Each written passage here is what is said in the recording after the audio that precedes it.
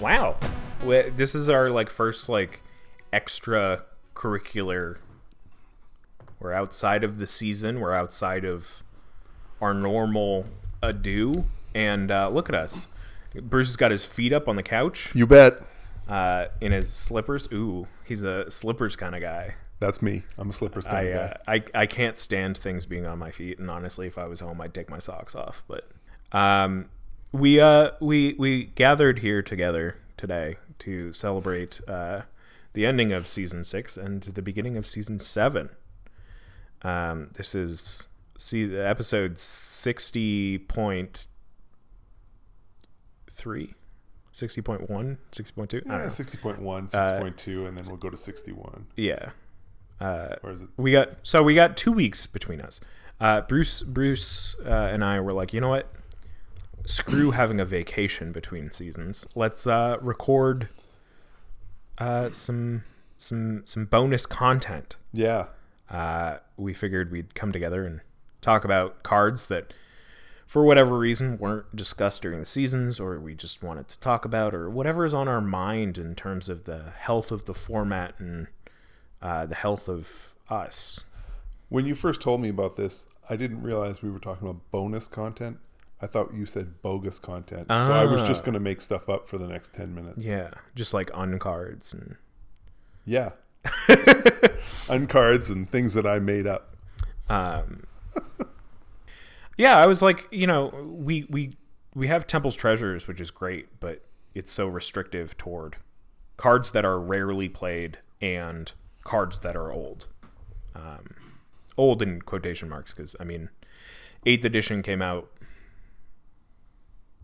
Yeah. How many years ago? Yeah. Right. A long time.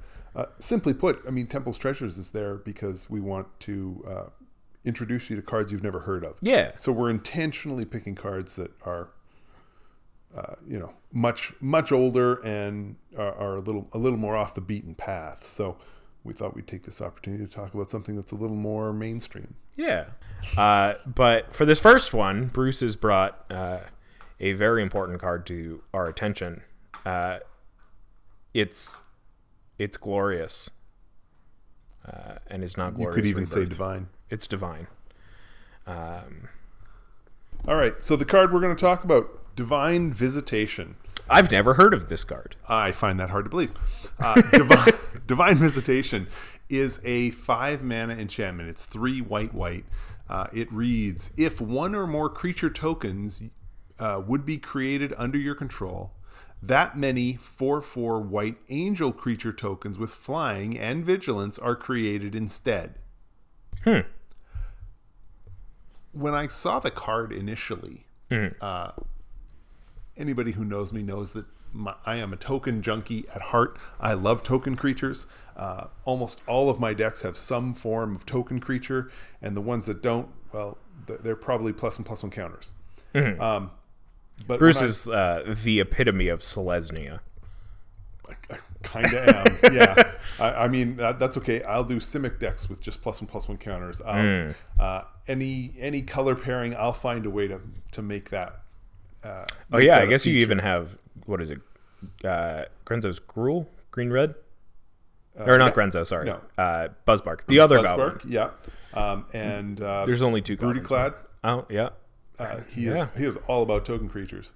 But in any event, I saw Divine Visitation and thought the same way that everybody else did.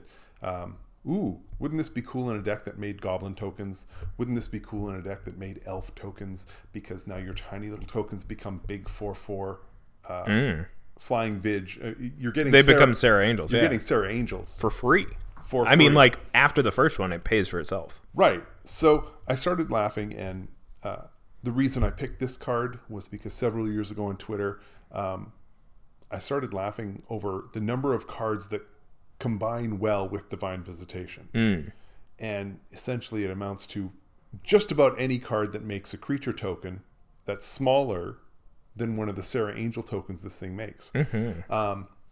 So I started posting one card that works with Divine Visitation every day, or at least 5 days a week. And I kept that up for, I think, almost a year. and Yeah.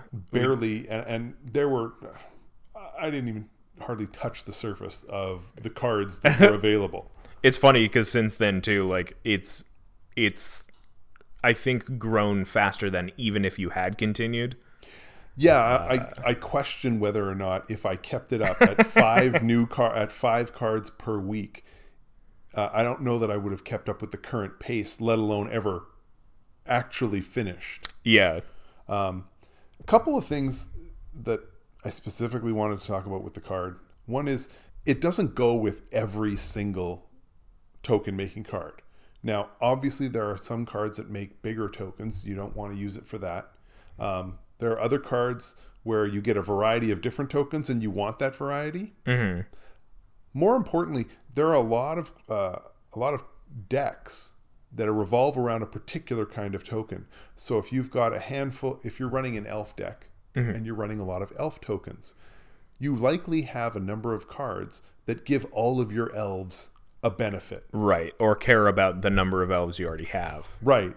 With this deck, those elf tokens never even come into existence. They are immediately angel tokens. Woof. So there are times when this just misses, when it doesn't make sense. There's a few other cards where you get a bonus as long as, according to the number of whatever that token is. Right. Obviously, Divine Visitation doesn't work with that either. So this isn't just straight carte blanche, should go in every single token deck that can run white. But there are plenty where it should.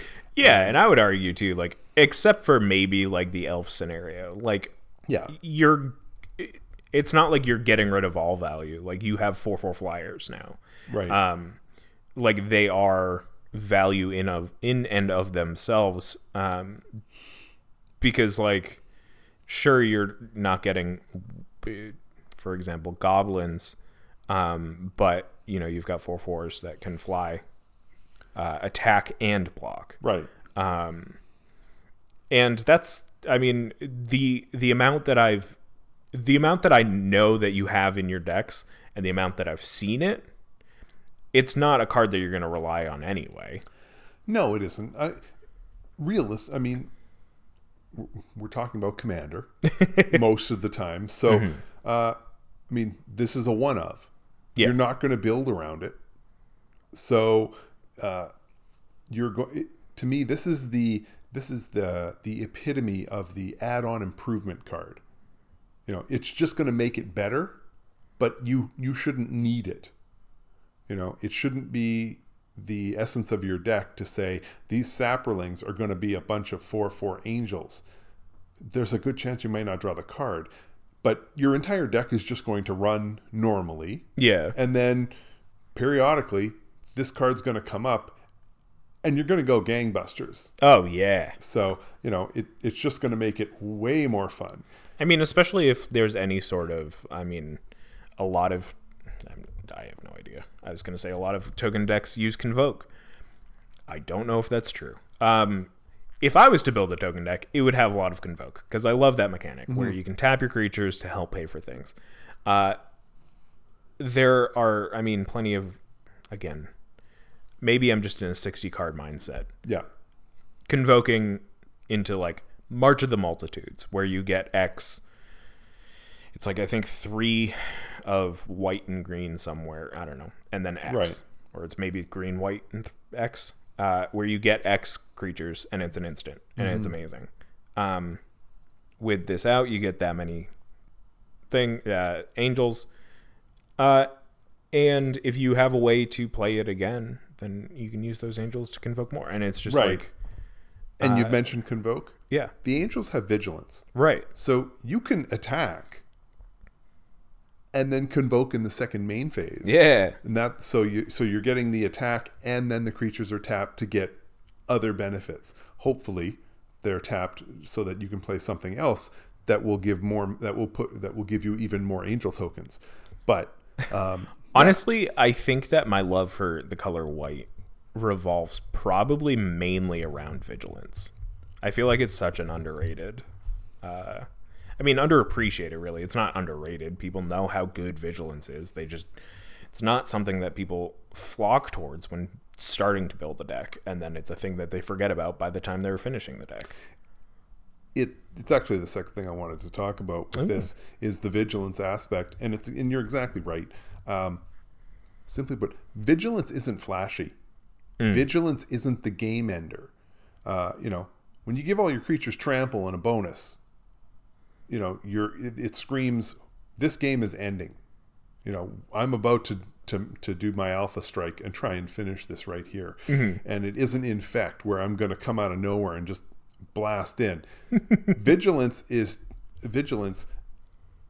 and I really believe it gets a big reason it's underappreciated is because we see so much one-on-one play where Vigilance just doesn't get the same respect as it does elsewise.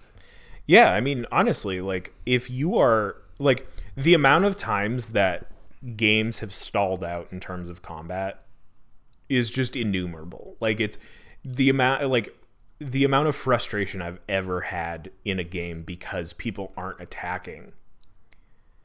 Vigilance solves that, because, like, the thing that they're worried about is being attacked back, and if your attackers can block, then why not attack? Like, right, and especially if your attackers happen to be 4/4 flyers with Vigilance. That tends to be some of the biggest stuff in the air, so they're much less likely to get destroyed by a blocking creature. Your opponents are going to have to use removal, and who doesn't love watching their opponents burn removal on a token creature? Yeah, it's so good, especially when you can if you still have Divine Visitation out. Yeah, it's so easy to get an angel back. Oh yeah, it's beautiful, and I think it really goes. I mean, I think Vigilance really exemplifies my. This sounds pretentious, but philosophy behind playing Magic, where it's we say it so many times of just we don't like to play optimally, we just like to have fun, whatever. Yeah. But honestly, my biggest thing is being able to play, and with that as well is this idea that combat is much more important than people give it credit for. It is the easiest way to end a game, is combat, and not being able to attack makes your turns feel less important, right, and makes you have less fun playing the game, right. And so having Vigilance on any given creature just incentivizes you to attack. And it's funny because throughout editing this past season, the amount of times that I've brought up I like this card because it incentivizes people to attack has been so wonderful to hear, because I'm starting to realize I need to just put these in my decks more of I need reasons to attack beyond just attacking. And if the cards are pushing that, especially with Vigilance, right, it's excellent, because it is this unoptimized but still play worthy ability. Right. I love it. Yeah. So Divine Visitation. We'll be back next week with my card, which is just as unoptimized and Temple of the False Potty. Temple of the False Potty. Potty. Temple of False Potty. There we go. That's our new name. Just take a big old dump in the Temple of the False Potty. Let's cut to the next one. See you next week. Wait. Before you go, I just wanted to say thank you for listening. You can reach out to us via email at falsepodmtg@gmail.com or on Twitter @falsepodmtg. Bruce is at ManaBurned, and I'm at Andy Weekend, though you'll definitely notice I use the podcast Twitter far more often. Now that we've got you here, make sure you subscribe, like, rate us on whatever podcast platform you use. It helps us out. It gets us more reach. Subscribe to us on our YouTube channel. Like a video there. Leave some comments for more casual enjoyment. Thank you so much for listening. We'll be back with some more timeless discussions about all things casual. So come hang out, and may your fifth land be the temple. Bye-bye. Should I do my best, Bruce? Bye!